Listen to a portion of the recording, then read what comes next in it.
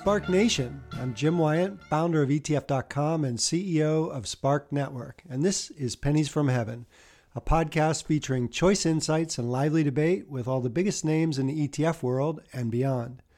Join us each week to receive Pennies from Heaven straight from the nattering nabobs of investment as they discuss hot button topics and what's to come.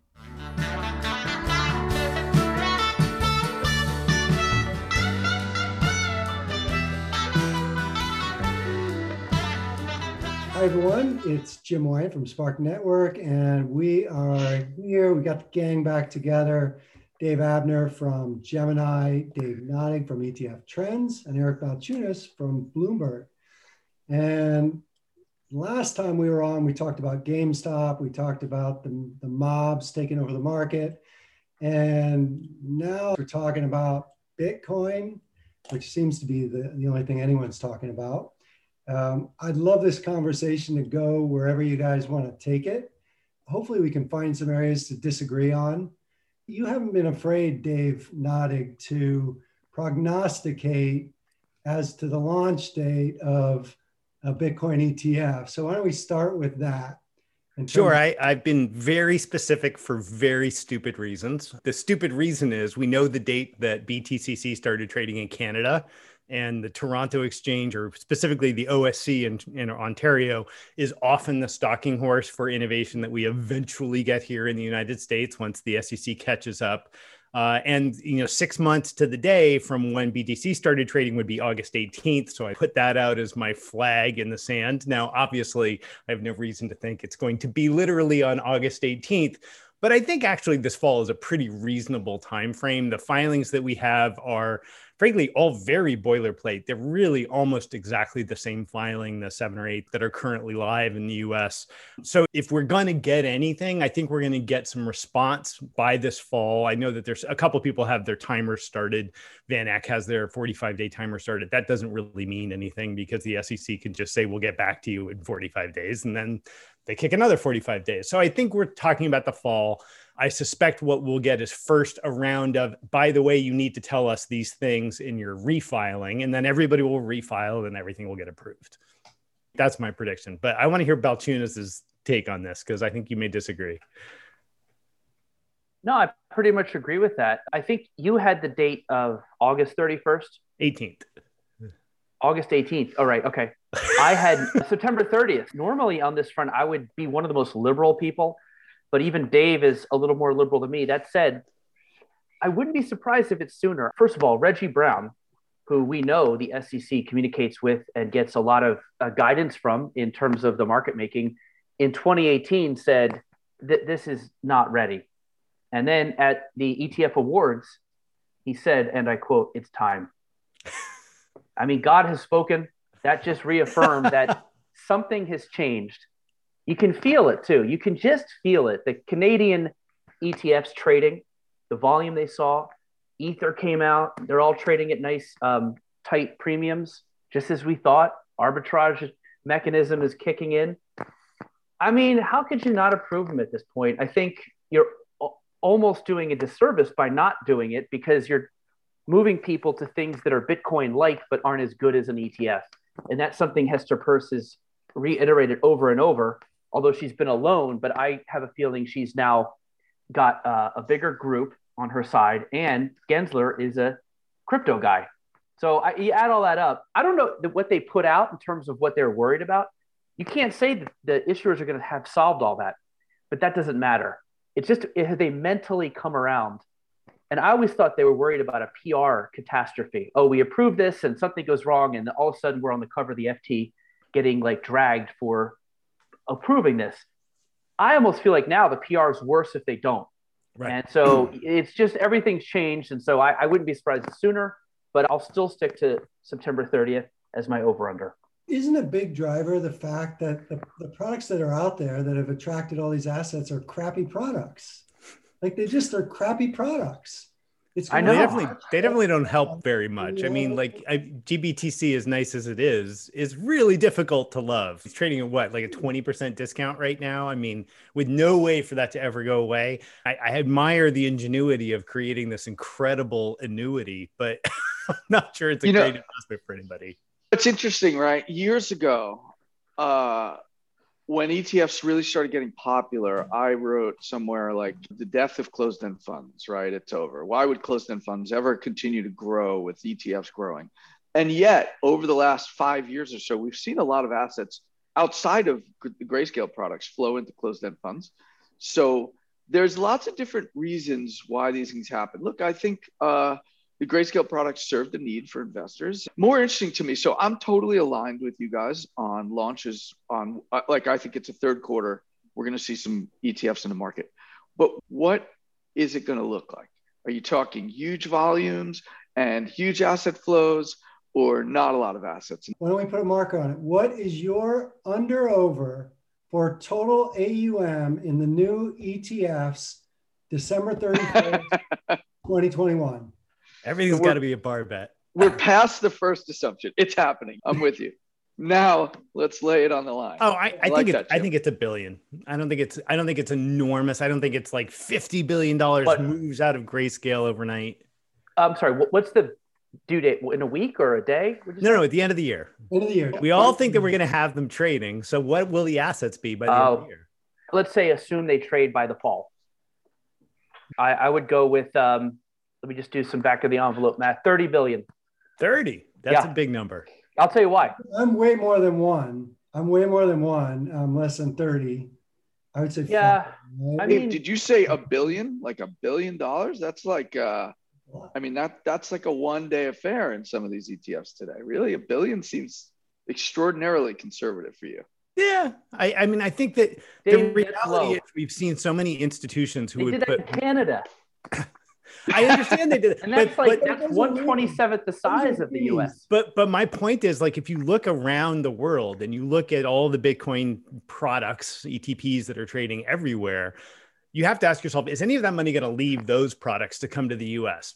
Initially, probably not. So you've already got all the smart institutional money that's already figured out where to get their exposure. You've already got tons and tons of institutional pools that have figured out how to trade directly as opposed to even going through an ETP. So by the time this launches, I actually think that the demand curve is going to be smaller and smaller. And I also think that we have to think about what's going to happen with GBTC, right? Because that has been the target vehicle for things like 40 Act funds in the US. Yeah. The question is whether you think that money just immediately sells at a huge discount to buy over here in the new ETF land. And I think that there's going to be some reluctance to do that. I think you're wildly wrong. And Wow. The reason is, I think you're framing it incorrectly. I don't think it's the money bleeding. I think it's tons of new money coming in. Yeah. Like tons of new retail money coming in. I just think it's almost like throwing a fish, like it's a stocked pond that hasn't been fished in for 5 years.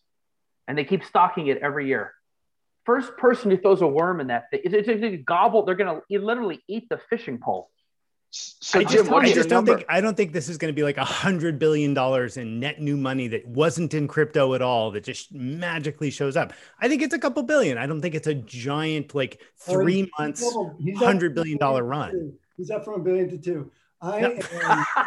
We're moving him along. He'll be about 10 billion by the time we're done. 10. I think like 20 billion's in the bag. I give you. What about you? What about you, Abner? What's your over under? Well, I think this is a little short, right? I think that, and I've been saying this for a while, I think that digital asset ETPs are $100 billion business over the next few years. So it's hard to tell the first 3 months, but I think that's why you're seeing. However, I'll throw a wrench in the works. Well, there's a couple of wrenches in the works. One, I actually think there's a lot of disrupting products coming out. So I want to talk about FTX and what they're doing with their leverage products and leverage tokens. But I also want to talk about GBTC because I'm interested. I'd love to get some more metrics from you guys. What do you think is going to be the discount ranges in GBTC on the launch of an ETF? It's at a 20, I think you said today, a 20% discount. Where do you think that's going to go? What happens? So my prediction is that Grayscale will do what they did last time, which is they're going to start buying up shares on their own. They never actually bought shares yet. They announced They announced they were going to. They were going to do that. So I think that what they're going to do Everybody is, does that.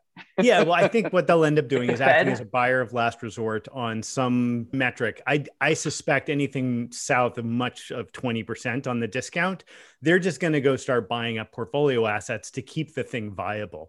I don't think they're going to allow it to trade down to a 50% discount.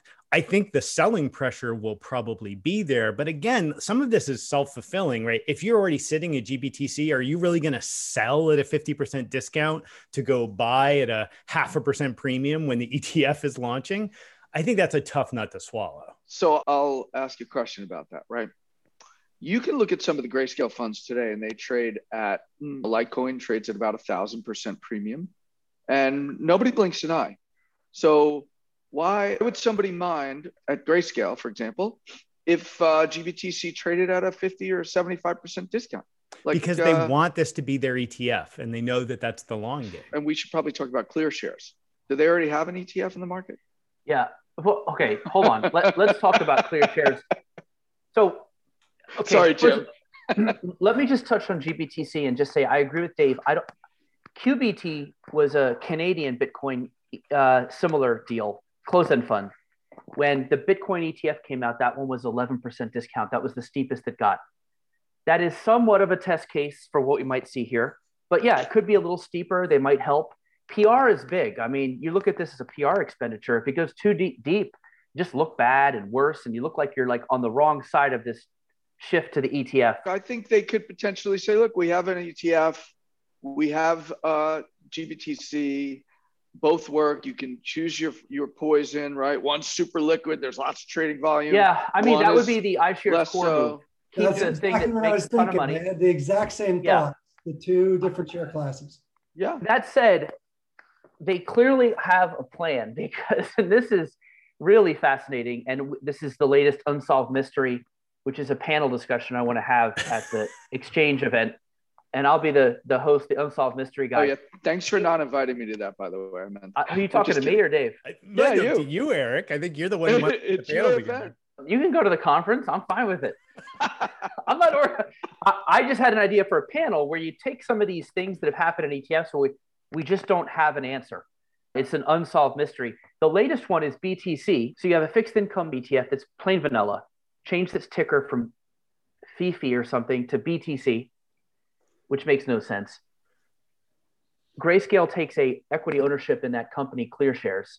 Clearly, they want that ticker, and they just don't want anyone else to have it. It's a great ticker. BTC now sees $30 million of inflows since it changed the ticker. I don't think that's dumb fish like someone on Robinhood not knowing. It's clearly some big investors come in. I don't know why. So there's two mysteries. One, who would put 30 million into that thing now?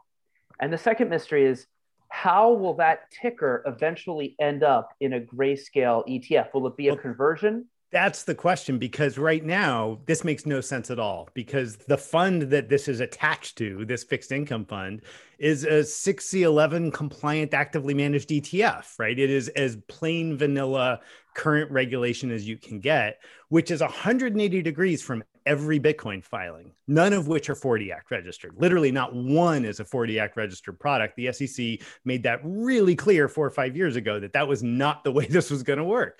So I suppose they're doing this to park the ticker on the theory that they'll be able to reuse it when they relist a grantor trust somewhere. But like, come on. Do you have to park a ticker? You can reserve tickers with the exchanges for a pretty long time, several years. Why park a ticker? I don't understand. That's my point. Like, I don't understand so why people this think this is going to get converted. This has to be, someone has to write about. I wish I was in that whiteboard meeting where they figured out, okay, we're going to go to this fixed income company. Maybe that's weird. But look, parking the ticker, that ETF, that fixed income ETF, is just a parking place. I used to think that they were going to come in and have the GBTC convert, but you can't, because that's a whole different type of product. So they would convert to this ETF, and then they would just steal the ticker, and that thing would go back to guess. Can that fund hold? Can it buy Bitcoin? No, it's a 40 Act registered fixed income fund, and therefore its listed stated objectives is to own corporate paper. But if you expand that list through a change of investment policy. So the filing, SEC's rejected all of those filings. Anybody who's tried to say we're going to own Bitcoin in a 40 Act wrapper has been booted. Okay. So All we you can don't do know is that buy one. GBTC at what, 10% or So 5%? So I'm glad you went back to GBTC. I just want to talk about the discount once more, right? There were millions and millions of dollars made on the Grayscale premium trades, right? Lots of money being made on these, and no concerns about reputational risk. It's a clear story in the paper how institutions were making money on the premiums at the hands of retail investors and things like that, right? Why do you think they might not do something similar on the Grayscale products on the discount side, where they let them run at extreme discounts and then they do buybacks or something like that, where they manage that exposure? And it could be the continuation of another great trade for, I wouldn't say industry insiders, but for savvy institutional investors. But they can't, because the SEC shut down any redemption window from the fund. As it's written right now, that trust has no legal authority to ever process a redemption of any kind. So Correct. all the fund can do legally right now is collect 2% a year and sit on that. So it's $650 million a year that just accrues to Grayscale. But it doesn't mean they might not be able to accept buybacks at some point. The SEC could allow them to, but my point is like they tried to have a redemption window. They got their hands. Well, that's different. Look, the SEC didn't want to let them backdoor into an ETF. But once the SEC approves ETFs, there's nothing holding them back from allowing them to do this sort of buybacks at some point. If you look at the history of closed-end funds, again, there have been some great trades, right? Closed-end fund activists go in, they open end the fund, they collect 25% discounts. You know, there's lots of great trades that materialize and that get approved. And so there's all sorts of interesting things coming. I don't think it's the end of the story. I mean, yeah, I agree. Yeah. Look, this is the most interesting thing going on right now. Really? Easily. Well, last year I would have said ARK. I think ARK, this is actually ARK's kind of come down to earth a little. They're still interesting, but how this cannonball run race plays out, how does GBTC figure it out? Where's Bitwise? Van Eck and Wisdom Tree, do they get first nod? Who gets first? If there's three, what about the other guys? If those three come out, who wins that race? There's so much stuff that's going to play out. That's fascinating. It's like betting on virtual horses. Yeah. It's also like the idea of you can put Ether ETFs out after that. Then you can have actively managed crypto pickers. There's so much opportunity in the crypto Once space. they open it up, I see this as a $50 to $100 billion category within a year or two. But I do see 20, 30 billion within the first like 3 or 4 months. Don't disagree with that at all. I think Dave Abner never gave his over-under. I don't think. Well, I did. I said I think it's $100 billion industry within the next 3 years. So no. The 3 months. We went 3 months. End of year. Oh. Sorry. I've been saying for a while. I think in the third quarter they're going to get approved, and it depends on how quickly we can get them listed. So I think it's coming soon. No, dude. We need a number. How much in assets? Abner not going to play. Have on December 31st, 2021. I'm going to say sort of $20 billion. Okay. I'm sort of right in the middle of you and Jim and Dave. I'm taking the under. You're out of the ballpark by this. I'm taking the under. I think there are delays. I think stuff don't get platform approved. I think, there'll be $1 billion in this thing. No damn. And it could be a couple. No, but that's not even real money anymore. I mean, money flows so fast, right? $20 billion is like, I think that's nothing, right? So that moves very quickly. That's true. You can revisit in early January. Wait, $20 billion is nothing. Man, $20 billion. Who have you been hanging out with lately? So look. Well, it's funny. People think of the moves in crypto as super dramatic, and they think that the products that offer leverage of 100 times are wrong for people and shouldn't be allowed. We saw this conversation last night, and I'm like, the world is sped up, right? We've talked about this before. Technology and the excess capital that people have, and if you have excess capital, you should be taking the greatest risks you can with it. That's the point in excess capital. And so all of these things are a function of evolution of the markets, and they're all good in my mind. So that's who I hang out with. But I think we should talk about FTX and Alameda, because I think if you think about, yeah, guys, everybody's talking about the ETF industry. What's going to turn the ETF industry on its head? The fact that you can bring out tokenized products that look a lot like ETFs and have a lot of different features, and they're already doing it. That's fantastic. And I think great for investors, going to be a very interesting spot. And people aren't even going to realize that they switch over at some point. I totally agree. I think tokenized securities trading is 100% the future. I don't actually think it's that far a future. I think the only barriers are regulatory. Dave, you and I talked about FTX a couple months ago about what they're doing there. And to me, what's really going on is markets like FTX are kind of the boiler rooms where we're going to figure out how this stuff really works and where the value really is. I don't think FTX in particular is an end state, right? It is a total hack of the regulatory environment, right? You got to basically make a dark pool at a giant broker, and then you own shares of that dark pool in your deposit so that you can then trade these notional tokens. And I mean, it's a hack, right? The real solution is to actually tokenize securities trading.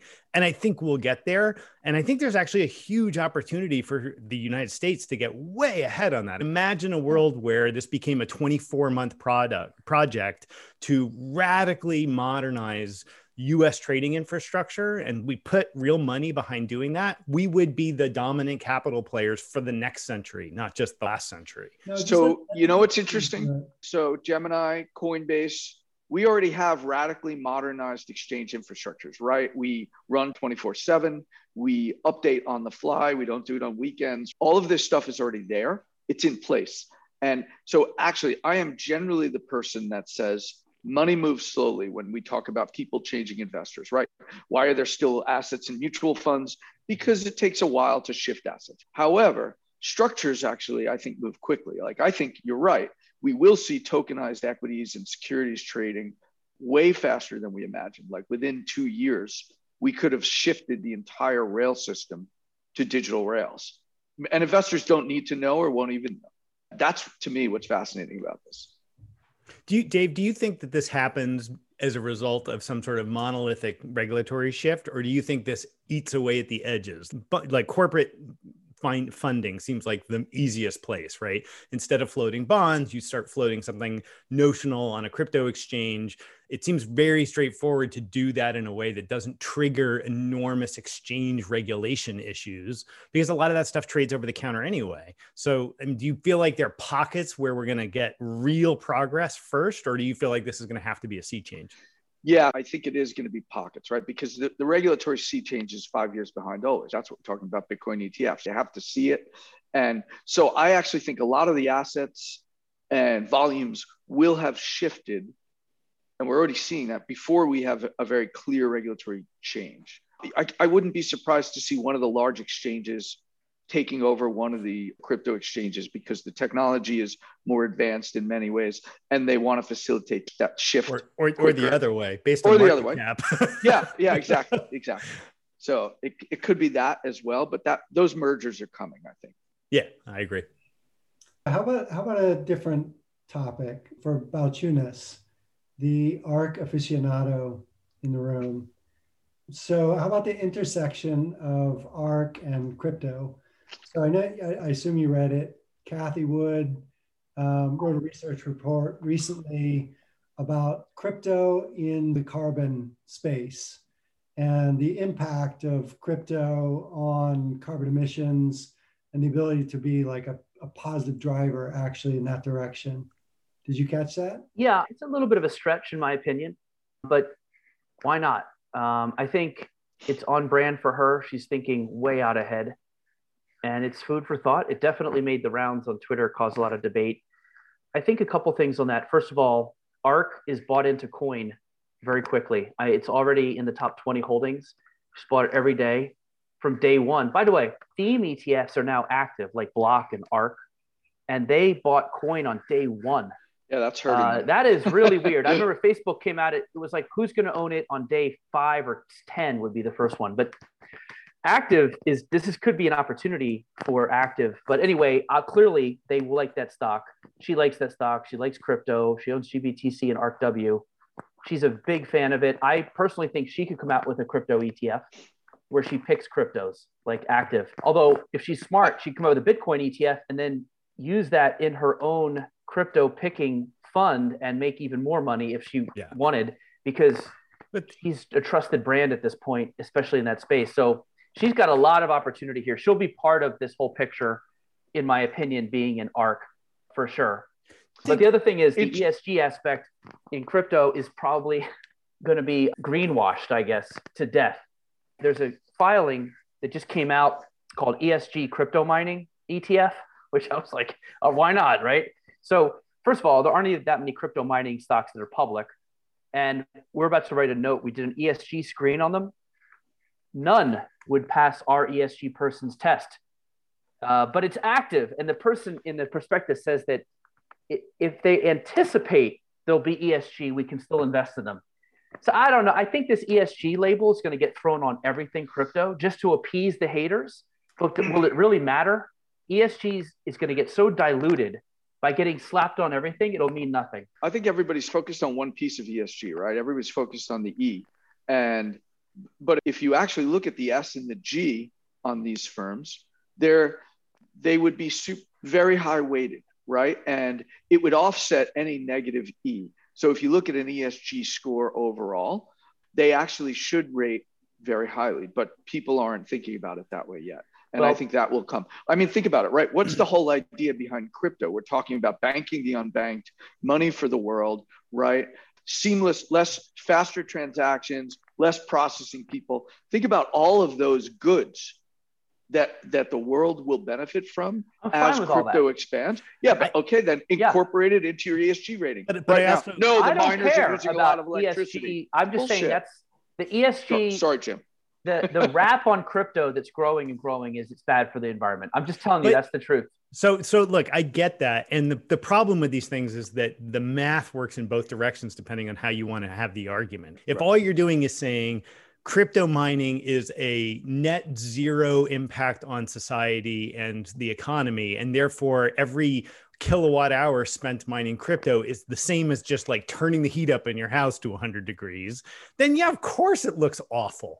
But I think that you can look at any growing industry and the same thing is true. You could look at the initial impact of the first electric cars and they were net negative for the environment. Now they're not, because we dragged the technology forward to the point where we've tipped it into something that is actually a huge net positive for society. Same thing with, do you remember the argument around solar panels 15 years ago and how we were going to destroy the world's environment because we were mining all the precious metals for, all the rare earth metals for solar panels, and that was going to drive the poisoning of the entire world? Like, we get hyperbolic about these things because we fail to see that these are moments in time. Just yesterday, a major Chinese firm just announced an ASIC for doing ether mining that is something like 15 times more powerful per kilowatt hour than what's currently available. And that's going to be out like in days. So like the curve with which these things collapse, we always underestimate. I agree. I think it's going to be fast, and this will be a non-story. And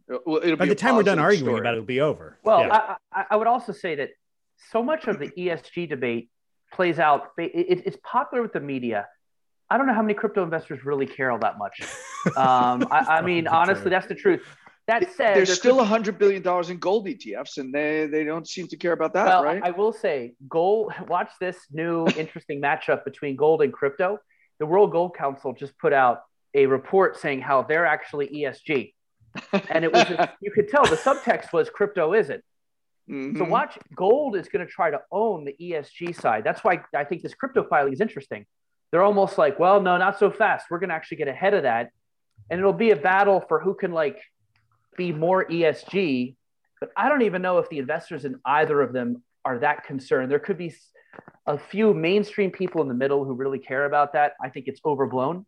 But innovation is always environmentally sketchy at the beginning. Just think about how much environmental waste we create going to space, right?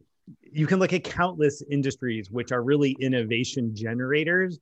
They all have environmental issues because they tend to consume resources to build new things. That's what innovation is. Mm-hmm. Yeah, I also think the idea of shaming companies, I just was today, Exxon, it's got this such bad, I'm an Exxon customer. I mean, I go to the gas station, I take flights. I'm owning that shit. I'm tired of Exxon getting shamed for the people who use it. It's so annoying. It's like, and then you're talking about like JP Morgan put out this report like it was like a year ago saying we're all going to die if we don't do something. Then the next report was like, all hail our space exploration aspirations. We love space. I'm like, dude, rockets use more than like, you know, I could drive for 8 lifetimes and not use the same amount of carbon that rocket is using. People are so inconsistent on this issue. I almost just tune out. I agree. Yeah, it's a tough one. I agree. But anyway, yeah, but look for that label. Crypto and ESG, I think, are going to be 2 words you hear more and more together. They're going to come together. And like we said, I think it's going to be a net positive overall, but it's going to take a little bit to get there. Well, if the industry focuses on it, that presumably is a good thing. Like, aside from all the branding, aside from like how it sells funds or doesn't sell funds, if you have people who are running these companies which use tons of energy, actually concerned about better processes and more efficient processes that spew less carbon into the atmosphere, that's a good thing. So actually, I think the demographics of crypto speak to a more concerned ESG group.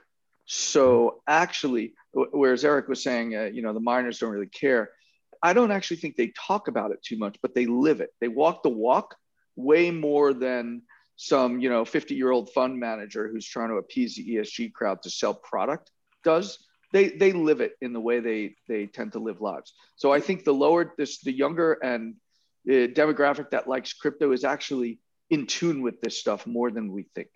That said, let me ask you a question. So let's Sure. say that younger investors into crypto, the Fed has killed us, I need my crypto. How do they reconcile the carbon issue? Or do they have to just live in that tension? Well, look, I think it's transition phase, like Dave said, right? This is an innovation period. I think the carbon issues are actually, they're moving so quickly. We saw what happened in China. They moved from fossil fuels over to sustainable very quickly on the mining operations.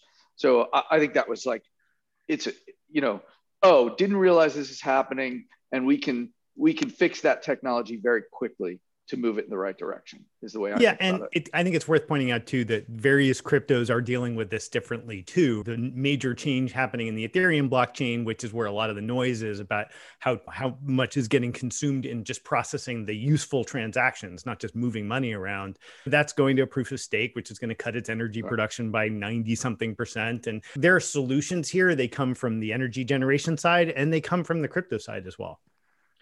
And actually, a lot of this volume, we're talking about 18 to 24 months of age, right? So before this, when everything was so small, it didn't matter. It wasn't having an impact. Now that there's an impact, we're going to switch pretty quickly. I have a question. I agree on the Ethereum piece. Just the whole crypto thing. Like, there's one thing I can't get over. There's so many talented people, and I understand that the way the Fed treats the dollar and the money, I get that whole thing. But is it a currency or not? I felt that crypto people were like all about currency. You started to see, Dallas Mavericks will take crypto as a payment. I saw one store in Philly, a restaurant, say, we'll take Bitcoin. That's all gone. You never see that anymore. Then they moved to store of value. That shift always bugged me. It went from a currency to a store of value. And then I'm like, I just think it's just people who are just a little pissed off about the government, and they have money and they're just making it go up. And there's all these stories that come out of it. There is that element, and I just can't fully get over it. I'm sorry. So I think that people who get hung up on whether Bitcoin is a currency are kind of missing a bunch of points. So currency in our society has all sorts of different features, and some of them are addressed by certain cryptos and some of them aren't. I think the end state for Bitcoin itself is that it effectively becomes a pledged collateral asset, like drawing rights or real estate or piles of gold sitting in London vaults. Bitcoin is not going to get used for people buying cups of coffee. It wasn't really designed for it. The infrastructure isn't built for it. But that doesn't mean that crypto doesn't play a role in how you end up buying your cup of coffee. You're just going to do it with something different than full Bitcoin transactions. And we already see this, right? I see what you're saying about maybe you're not going to buy pizza with your, crypto right now. But if you live in a fairly online world, like most of us have in the last couple years, there's an awful lot you actually can get done with crypto right now. You can buy books, you can exchange for goods and services, you can go play poker with your friends, you can play video games, and without ever going into the real economy. I went through an experiment like 2 or 3 weeks ago of trying to see how many transactions I could make without ever giving anybody any identifying information about myself. And the answer is I ran out of time. Like, you can just run around the internet and find people who will take Ethernet to ship you light bulbs. I mean, take Ethereum to ship you light bulbs. I mean, the people are out there, and until you give them an address to ship something, they have no idea who you are. I think that's kind of cool. Yeah, I just don't go there. I don't go that far into the internet, but it was more about the shift in the selling of Bitcoin. It was currency for a long time, and then it shifted. And then it was like, actually, we're better than gold. Well, I think I'm fascinated. I'm not a hater. Dave, I think there's Eric, I think there's evolving use cases. I think that's what happens with new technologies. Like, what were we using the internet for? Well, to sell books, and then to do everything, to drive our cars. So I think you're in that stage of mass adoption, evolving use cases, and things like that. Look, I think Ethereum is this platform, right? The world computer is the way the founder puts it. That's a totally different story than Bitcoin.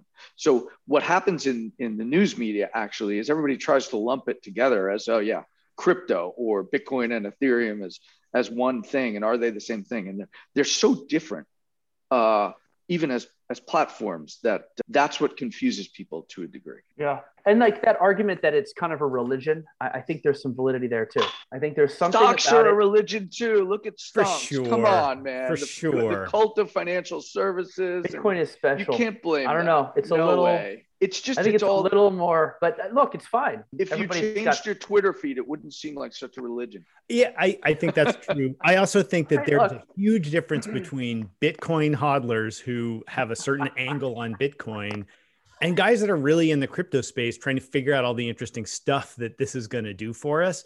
I find Bitcoin to be the single least interesting story in crypto right now. Well, I totally agree. Been for the last 4 years. It's the other stuff we were talking about. It's about disintermediation and the technology. That to me is what's transformative. That's what's exciting. Yeah, right? I agree. Just taking huge inefficiencies out of the system. Yeah. That's super exciting. Yeah, but there are elements that lock in easily, other elements not so much. But to me, it's not. I knew I'd be the skeptic on this panel, but yet I'm not anti at all. I'm not a non-coiner or whatever. Bitcoin maximalist is my favorite. I love that term. Eric, did you say you're not a non-coiner? I'm not a non-coiner. Yeah, that means you're an investor. That's welcome to the pool, Eric. Water's warm. Yeah, it's never ending. And obviously this is a big deal ETF wise as well. But as I'm just bringing it out of the ETF world and just saying a couple things that I don't think I'm alone. I think there's a lot of people who find some complication in thinking about it. And also the people who are really hardcore can frighten you a little bit. Yeah, look, that's true with ETFs too. Yeah, people were scared of me for a while with ETFs. Into gold, it's like gold. It is like gold. Crypto nuts, the way they're gold nuts. Yeah. Guys with bunkers and guns, and it's the same crowd. Like the government is going to get into your bloodstream. That's a small sliver. Actually, I think there's a really smart contingent of people, financial services, but all sorts of fintech companies being built around crypto. It's stuff like when you hear someone say like crypto is inevitable, like they're Thanos from the movie, and I'm like, easy. There's got to be another way to say that. Right. Yeah, but those are the guys that make news, right? Like that's where the headlines go because they want to attract attention. Inevitable. There will be no banks in 10 years. I like Mark Yusko's take on this better than anybody else's because, I've known him for a long time and it's just sort of like probably a fad, should probably own some. Like, I think you can hold both of those things in your head at the same time. Yeah. And Paul Tudor Jones turned me a little bit when he was like, because that's a guy I was like, you'd think he seems like a guy who'd be skeptical of crypto, but he bought it pretty I don't know, not early, but he was maybe a couple of years ago, and he said the people involved are very talented and they're tech focused, and you want to be part of whatever's going on over there. So for him, it was the people and their brains that he was excited, even though he said, I don't really get it. I think it's an interesting combination of tech people and financial services people, right? Obviously, there's opportunities to make money. We were talking about Grayscale, but also in the crypto space and DeFi and earning, but also building on these technology platforms. And look, you get beautiful things. You get Dogecoin out of this kind of development. It's awesome. By the way, James on my team is very into crypto, but he finds Dogecoin frustrating. It takes away from the legitimacy. Sure. Are you guys in that boat, or do you like it? Oh, it's just a goof. I mean, it's just a goof. I think it's too early to tell what it is. I don't necessarily think of it as a goof. You don't know yet. I read a column recently where somebody made an interesting point saying, just because it started as a goof doesn't mean it's a goof. Like Facebook started as like a thing to rate the girls. Yeah, it's all about network effects. Right. So if enough people are mining Dogecoin because they think it's a thing, then the network effects make it actually valuable. And sure, I suppose. To me, it doesn't do anything interesting or useful. I'd much rather talk about smart contract forks that I think are actually doing really interesting things like Filecoin or stuff like that. I think those are much more interesting than Dogecoin. Here's another bar bet. All right, we're going to go right down the line. Sorry, Jim, I'm just hijacking this because you're going to have to bet too. Okay, the year it's December 2023.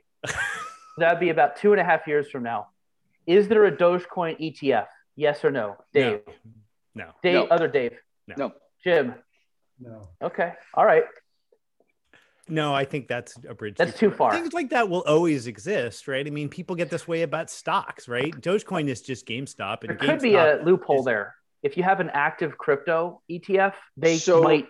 Oh, that's buy, if it's momentum based, you'd have to buy Dogecoin. Dogecoin might have to be in the Bitwise 10 at some point, right? Depending on where its market cap moves. Is it the fourth biggest? It was third for a while. Yeah, it's getting up there, and I don't know what their regulations are and what gets into that index. If it's strictly market cap, but there may be some other restrictions, and you may see an uprising about that, right? There may be some manipulation of the rules to keep it out if they don't think it's real, like Dave. And but some investors may say, hey, market cap driven, top 10, let's go here, right? It's only 35 billion at this point. It doesn't, and that's as like high as it's gotten almost. Only now you're saying only. Before you were like, oh, $1 billion no, is huge. Now you're saying only 35 billion. But you know as well as I do, that struck off one individual coin trading at 26 cents. Now all of a sudden the market cap is huge, right? Yes. Well, that said though, 35 billion makes it the third or fourth biggest though, right? Not a small if it was the emerging markets, China would be Bitcoin, obviously, but this would be like India. They're currently 6th if we're keeping score. Okay, yeah. So it's like India to the emerging markets. I mean, it's no slouch. It's in the anyway. I hear you. The difference is, I think it's unlikely you're going to see, just because it happens to have this flashy moment where it's risen up to being the 6th largest crypto. I don't think you're going to see an entire ecosystem built around using it for interesting purposes, which you have for even like the 10th, highest crypto has an interesting ecosystem, at least as an idea. There is no ecosystem around Dogecoin anybody wants to build. I also think we're in this frothy state where everything's up so much, stocks, bonds, like everything, that ridiculousness is just the only next step. And it's like bread and circus. I think if the Fed had let the market just go into pure hell and we saw active bond funds halting redemptions and the market went down more and more, and 2020 was just like another 2008, I don't think Bitcoin would have had the big rush up it did. I think it's actually going to be correlated to the S&P for a while, because I think a lot of people who came in this year are people who are looking for something a little more exciting because everything's so easy elsewhere. I think when stuff gets harder, they sell that first and keep their S&P 500. That's my theory. I could be wrong. That's why I don't see it as a hedge. Though. I mean, it's the most uncorrelated asset to the S&P 500. Right if you look at some of the stuff OnRamp is doing. I just think the basic vulnerability is a sell-off in stocks. Yeah, of course, because all assets go down. Yeah, short term, but I think it's good. That sell-off in stocks, big sell-off in stocks, very good for the cryptosphere. Unfortunately, we are at the end of our time. This is a blast. Like, we should just do this every once in a while. Super fun. Great. All in, all in. Thanks, So thanks fun. guys, for doing it again. This has McLaughlin Group vibes. We're all yelling at each other. It's, it's great. Cool. Thanks, Jim. All right. Thanks, everyone. Thanks, All right, guys. see ya. Bye. Pennies from Heaven was produced by Spark Network, Jim Wine, and Elizabeth Thompson. For more episodes, find us on Spotify, Apple Podcasts, and sparknetwork.com.